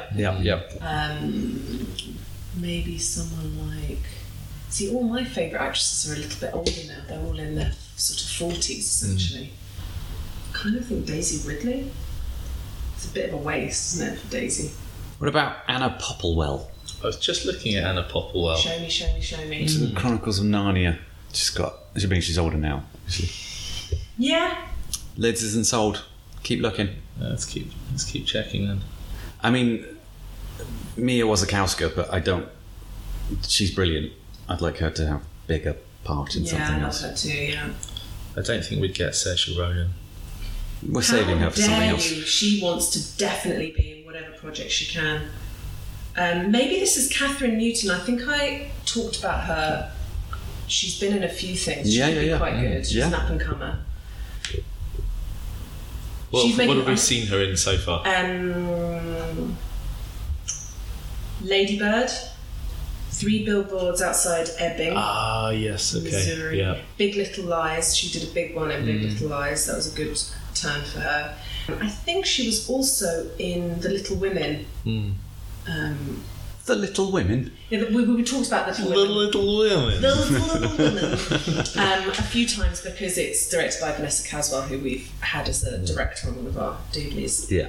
I think that's a great shout. Let's do it. Let's stick with her because we've got a lot of ladies who are gonna. Got a lot of ladies. They're all going to die.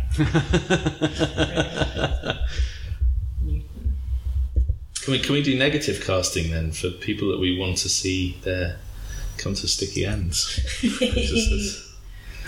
Okay, let's give the ladies a break for a second. We need Peitzel. We need Holmes. We haven't got a Holmes yet. How old was Peitzel? There is a picture of him sort of before he met Holmes and then later on. And I know that alcohol ages you pretty badly, but he weathered badly. Maybe the young one could be John Gordon-Levitt, Joseph Gordon-Levitt, and the after one could be John C. Reilly. Actually, well, it's a shame because it's not quite the right casting type, but he would do it really, really well, wouldn't he? What was his first name? Benjamin. Oh, he got a first name after all. Hey, Peitzel. And Peitzel's Pitez. Yeah. Z what? Z-E-L. So he was 38 when he died. Because he was born in 1856. He does look a lot older, I think. I think he does as well. And in the picture, he looks a bit like Jude Law. Good shout! Sounds good. Oh, he does a bit, actually. And the great thing about that is Yeah. Jude Law can be really aged quite brilliantly. Let's do Jude Law. Let's pop him in. He's not busy at the moment. And Jude Law is developing into a pretty strong character actor. I know. He is so much more interesting as a character actor than the handsome lead. Absolutely. Yeah, it's much better. He was literally cursed with good looks as a young man. What must that be like? Okay, so who else did we have? Minnie and Nanny. She looks like a bag of fun. Yeah. I think she acted for a little bit. She did a little bit of work doing various different bits. And What about Chelsea Kane? She's a... Oh, yeah, she's great. Yeah. I can't think for the life of me what I've seen her in, though. I mean, looking at her IMDb page, it's lots of animation and yeah, but I've seen that face. kid stuff that I haven't seen, so I don't know where I've seen her something in else, though. or why I know her. Yeah, I don't recognise any of her credits, but her face is really recognisable. Yeah, I quite like her. Maybe. Why don't we have her as Nanny, Yeah, the older sister who is very sensible yeah.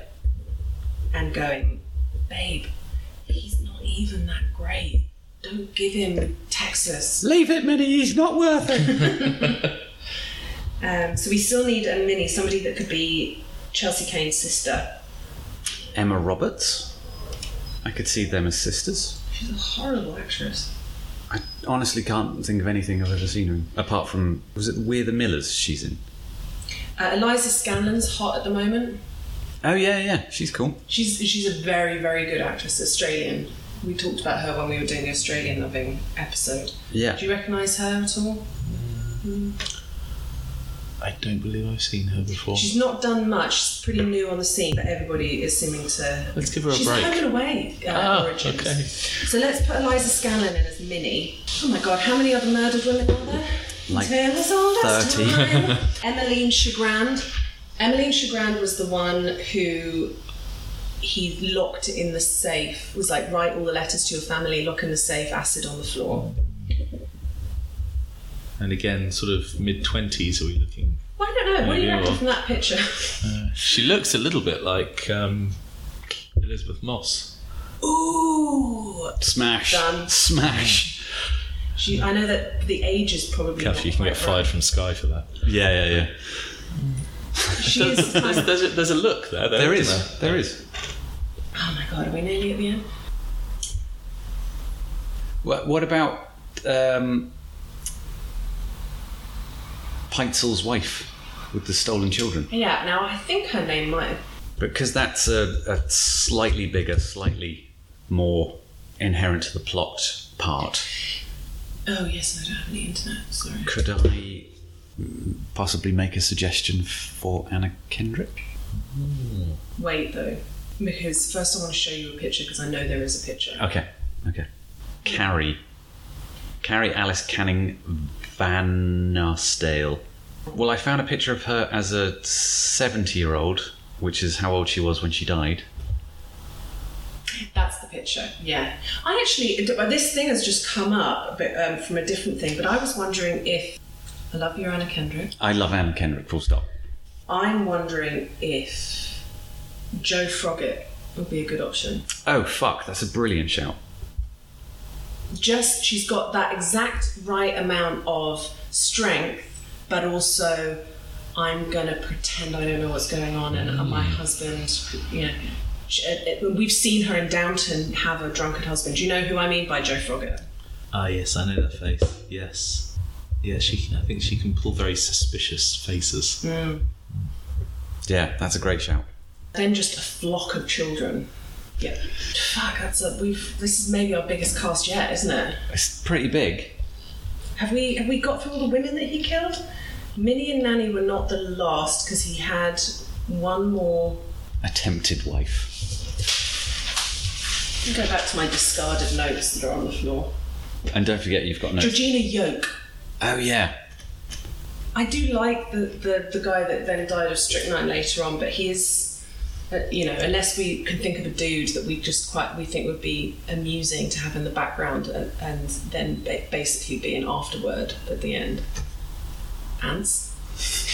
Couldn't sleep. That's basically my career. Am I allowed to be in it? Yeah, we've cast you in things before. Great. There you go. Dude in the background, Anthony. Well done, Ants. Thanks. Our people will talk to your people. I have people. Who do we want to direct? Who's playing HH? Oh shit, the main guy. Fuck. Who do we want for our main dude? Day-Lewis is too old, Way too old. but he would have been. Back in the day, he would have been spot on. Yeah. My left foot sort of days, he would have been great. Are you looking for that like burning intensity kind of thing? Well, I don't know really what I'm looking for because all the pictures have that dead shark eye thing that you immediately pointed out. There is the regular picture of him, which is his mugshot. Gotta love a mugshot. So the final picture of him is that same. It's got a similar look. But there has to be that element of charm. He looks to like him a as well. lot of people as well, doesn't there? He looks like from the IT crowd and loads of movies now. Chris He O'Dowd. looks like Chris O'Dowd He with does a look bad like Chris moustache. O'Dowd. I don't think a Chris O'Dowd could do it. No, not at all. I mean, the guy's a comedian who's doing really well acting, but he doesn't quite have the chops, does he? Sorry, Chris, I love your work. Like Chris O'Dowd's face, but voiced by Andrew Scott. Andrew Scott? That's not a bad shout. Yeah. We do love to cast British people, and I feel like maybe it's not fair because this is one of our, this is an American story. Yeah, but there was a Brit playing Spider-Man, there's a Brit playing Superman, although We're not better, anymore. Anthony. Sure, no offence, America. Well, I was thinking Jack O'Connell. You love Jack O'Connell, don't you? He is a, like him or loathe him, you can't take your eyes off him when he's on screen. I'm Googling Jack O'Connell. He was in Skins, he was in Money Monster, he was in... I think I just see him in the Millionaires Boys Club. That's not what it's called. Yes, this chap. Yes, he has a brooding intensity. He was in Starred Up with Ben Mendelsohn, whom I love, as we know. There's a new Ben Mendelsohn thing on Netflix. Have you seen it? No. Get on it. What is it? I don't know. I think it literally dropped yesterday. Great. I think it's a Netflix film. I'm all over it. I love Ben Mendelsohn. I don't know. Do you think he can do that kind of? He's got it. Who's the guy from? He's got it. Who's the guy from Guys, Baby this is it. Driver? Yes. Now that is a good shout. Egbert Ankle. Egbert Ankle. Yes, he's the guy. Ansel Elgort. Ansel. Sounds even Ansel more ridiculous. Elgort. That's the one. Yeah. Yes, that is a great shout. Yes, look at him. Look, because he can be really aloof. He can be really. Oh my god, this is fucking. And, Yeah, and we that's can good. age him a little bit for 35, and he's got that charm thing. And Because I always, when you see often film and TV stuff which is about evil people, I don't ever think I've really seen, though maybe this is a good time to do a top 5, but I don't think I've ever seen one where I think I would have bought it as well. I would have been sucked in by him. I think you always see the actor playing the villain. Yeah. And you don't ever kind of go, fuck man, he's sexy, I would have married him with a drop of a hat. Yeah. Drop of a fucking bowler Yeah. would have been in there. Yeah. And I think Ansel could do that. He sang a bit on old Logic's album. I like that song that he does with Yes, he Logic. did. Yeah. So should we make this a musical? Let's do a separate stage version. There's a bit like Sweeney Todd. Yeah. And let's have them all premiere on the same night. Around the world. I don't know why I said Ansel, it. you're going to be so fucking busy, man, and it's going to be worth it. Yeah, totally. So what's interesting about that is we've got Ansel and his henchman is Jude Law, which is kind of weird, but also kind of works. Because Jude Law has a real way of having a lot of status, even if his character's really not meant to have a lot of status. Like he sucks the presence out of a room. Even if he's playing an alcoholic, desperate man. Yeah. I kind of want to see that where you've got whoever our director is constantly going, stop it, Jude Law. Well, This is Ansel's time to shine. it's your film. Who do you want to direct? Oh, fuck. Anybody in the whole wide world. What film have I seen that has the... I mean, this is the problem, because all I'm thinking is Scorsese. Well, sure, sack his you go. version off and we'll get him to come and do ours. What kind of meeting would we have to have with Scorsese where it's like, I know you're in production. Yeah, you don't know us, but Neither does Flush anyone it else. down the toilet and just start from scratch with us. Someone super ambitious cinematography-wise. What film have we seen that is just... I know we love to make a film that is just lush as fuck, and we've already... I would have gone Joe Wright possibly, but we've just given him to your Irish story. Yeah. I mean, left field choice perhaps, but Ryan Coogler, who did Creed, Fruitvale Station, Black Panther. He's a brilliant director, and his cinematographer is luscious with his shots. That's not a bad shout. so imagining this with quite an upbeat colour palette, but with quite a brooding repetition. Yeah, Well, again- you want Chicago to look, modern, and now and prescient, as well as being dirty as fuck. And I'm going to keep using this reference point of Gangs of New York, but that was very... What was nice about that was that it felt quite stagey. Yes. It felt like it was It's- on a set. Yeah, it was quite Moulin Rouge-y Yeah. in a way, wasn't it? But it had that kind of grottiness about it as well, and the sort of, I don't know. What about Park Chan-wook, who did Old Boy? Oh shit! Because he's got the chops for doing the really, really nasty stuff. Yeah. But Yeah. the colour palette to really raise Yeah. the stagey side. Did we get him to direct my pirate? Oh fuck! Oh, he's busy then. Well, no, you can have more than one film. That's fine. It takes a lot for us to double book somebody though, because we want them to really focus on the project that we've given them. I mean, am I nuts to say Ridley Scott? No, Okay. I can see that. Am I mad? No, I can definitely see that. I just was like, what about that kind of gladiator feel? Yeah. Yeah. You bring that real just massiveness into it. And you know, no offense to other directors, Ridley Scott is gonna bring a big fat budget. Some studio is gonna fall over themselves to make this. I mean, not in real life, obviously, unless they want to. Yeah, I think that's a good shout. Yeah, that would work. It could be nice and epic. It would look great. It would look stunning. I kind of always. He also isn't very nice to his actors, so I always do kind of think. I think he gets a bad rep. You reckon? He could Yeah. definitely handle the kind of the episodic Yeah. nature of it as well. And he's coaxed some very good performances out of people. Yes, yeah. Through sheer intimidation. Silent intimidation. Well, that's what Jude Law's going to need. Yeah. Cool. Anything else? The soundtrack. Let's not have any actual songs from the real world. Let's not go down that route. But we can, you know, again, that kind of Daniel Pemberton thing that we used him for. Oh my God, what's his name? The guy who did Clint Mansell. He did the music for Requiem for a Dream, and shit. like he does big epic stuff, which absolutely can fit with period stuff, but it's more just sort of a bit dirtier, a bit Fucking want him. Big grubbier. time, yeah. Bosh. Bosh, man. I'm excited about this one. That is that's a bonanza. Yeah. As an absolute bonanza. Just thinking about it from you know how studio bosses like to think about it. If they're making 3 films, they need somebody who's not going to like age out of it by the time they make the 3rd, which just makes Ansel even better. Would you just make them all back to back? Yeah. Fellowship of the Rings. Back to back to back. Cool. Love it. Love everything about it. We've got ourselves a movie. We got another movie. We just need financing. So, off the back of that exceptionally romantic story that I just wove for you, top 5 rom-coms. 500 Days of Summer, Oh, interesting. because it's sort of got a slightly nastier edge than your average rom-com, but still works as a rom-com. When Harry Met Sally, Sure. Yeah, fucking that's- classic yeah. film. I laugh so hard at True Romance, even though it's not a rom-com.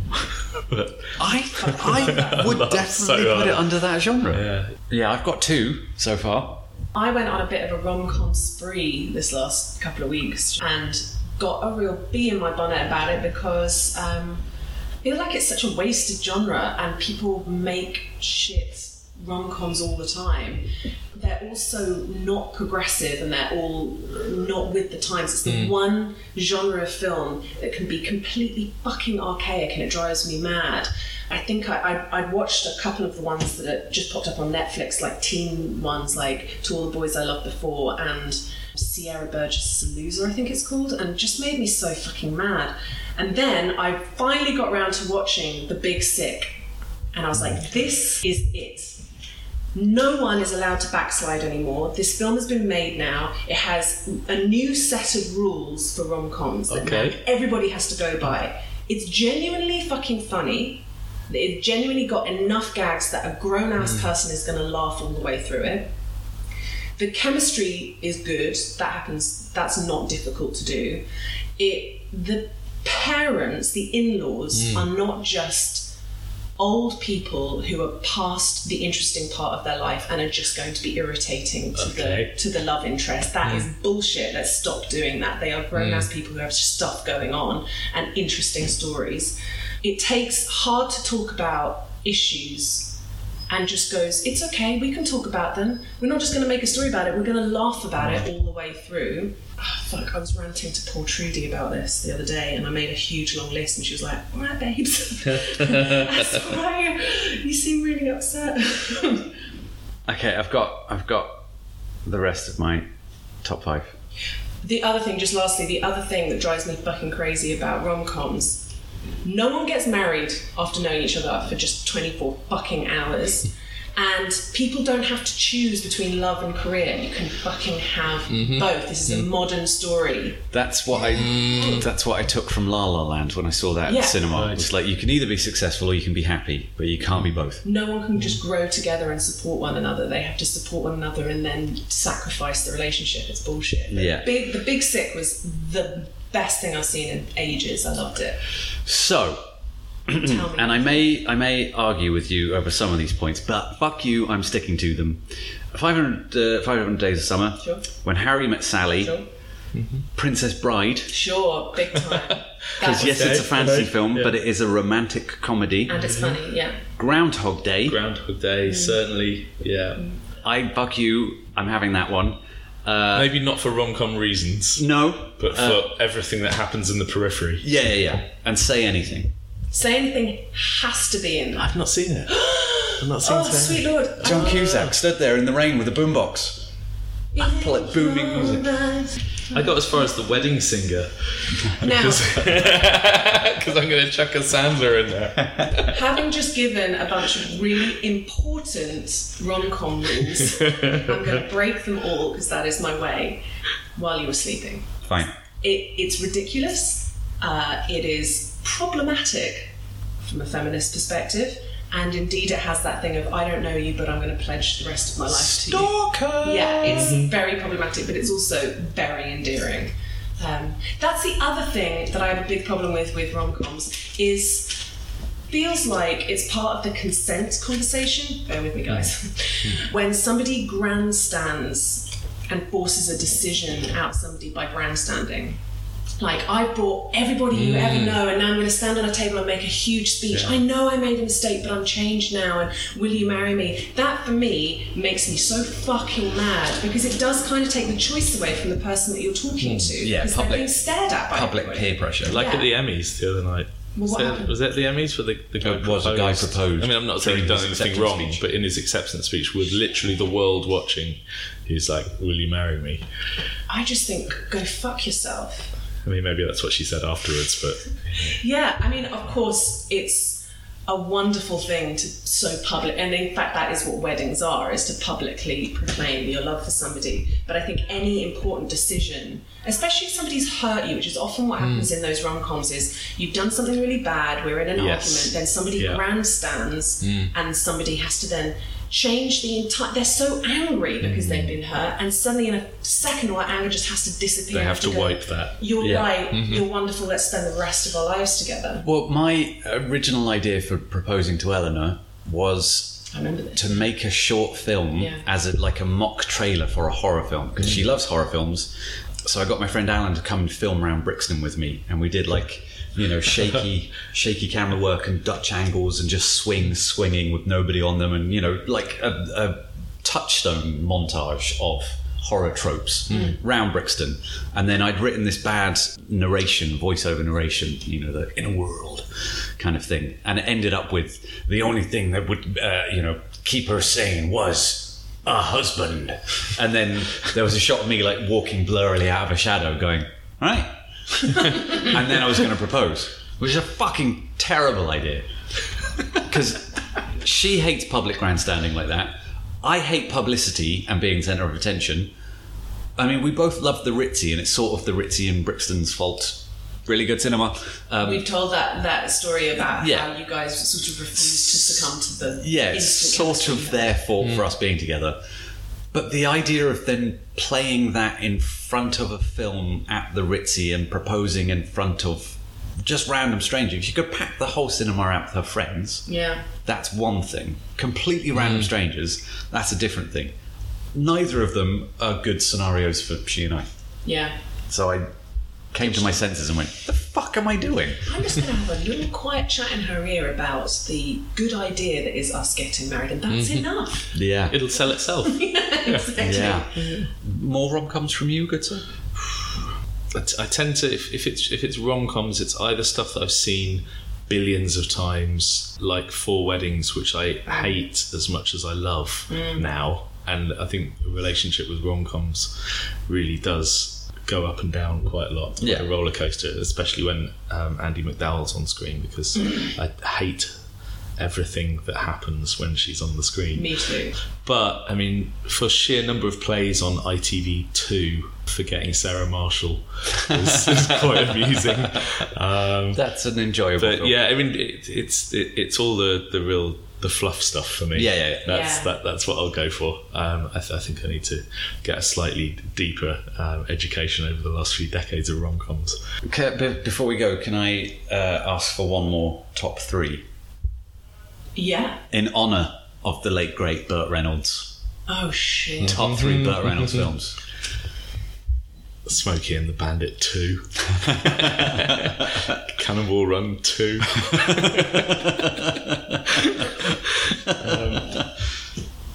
And I was looking at Burt Reynolds films, a list of them the other day, and I actually saw. I've not seen The Man Who Loved Women, but I really loved the fact that on the artwork, on the poster, he seems to have an abnormally massive forehead. So that's going to be my third one, and I'll try and catch up with actually watching the film at some point. Boogie Nights. Obviously. Yeah, I think my favourites for him they're not his best films, but they're the ones that I saw first. And they're the ones that I've seen most times. That still counts. They're really fond. Because I was doing this with a friend the day he died, and we came up with a top 5 each, which was different from we both had a different top 5. We tried stretching it to a top 10 and got into trouble. My top 3. Yeah. In America, it was called The Longest Yard. Over here, it was called Mean Machine, where he's an American football player, goes to prison. They end up playing Garth versus prisoners, blah, blah, blah, blah, blah. There's been 2 terrible remakes. Oh, yeah. The original is dark, twisted, funny, and has a heart to it. And he's fucking great in it. And the other one has Adam Sandler. Exactly. And the other one has Vinnie Jones. That, Boogie Nights, and the first Smokey and the Bandit. I can't help it. I fucking love it. He's just got charm to burn. The camera just adores him in that film. And him and... I would argue that you could include that as a rom-com as well, because him and Sally Field just... I mean, I know they end up dating, but they're just sparking off each other. She is. She's just dreamy, isn't she? Here's a Burt Reynolds film called White Lightning, where I assume he portrays a drunk on the streets of 1980s Croydon. Croydon. Who can tell? Cannonball Run 2's got Frank Sinatra in it. That's It does. Count for something. It does. And Sammy Davis Jr. and Yes, Jackie Chan. Jackie Chan. Well, Jackie Chan was in the first one as well. I've never seen the first one. What? My dad bought me number 2 on video without number 1, and I just watched number 2 incessantly. So And your complete lack of intrigue never took you back a step forward. No, just Dude. turned it off. Yeah, You have a whole world ahead of you. what a to-do It list. does say, though, doesn't it, that it's not a narrative that requires... No, you've basically got the general premise. You don't really need, Even the people preamble. in Cannonball Run 2 don't need to know what's going on in Cannonball Run 2. Dean Martin and Frank live- Sinatra had no fucking clue what they were doing. Live action wacky races. I think it's Cannonball Run 1 has got Richard Keel, who was the Jaws. big guy who played Jaws in the Bond films. He's in that. And also, tying the whole thing together, Richard Keel is in Mean Machine, or The Longest Yard. Good old Keel. Yeah. Yeah. Cool. Anything else? That's all I got. It's been a delight to be here. Thank you so much. Thanks for stepping in. Well, you're very welcome, and thank you to Richard Keel. Yeah.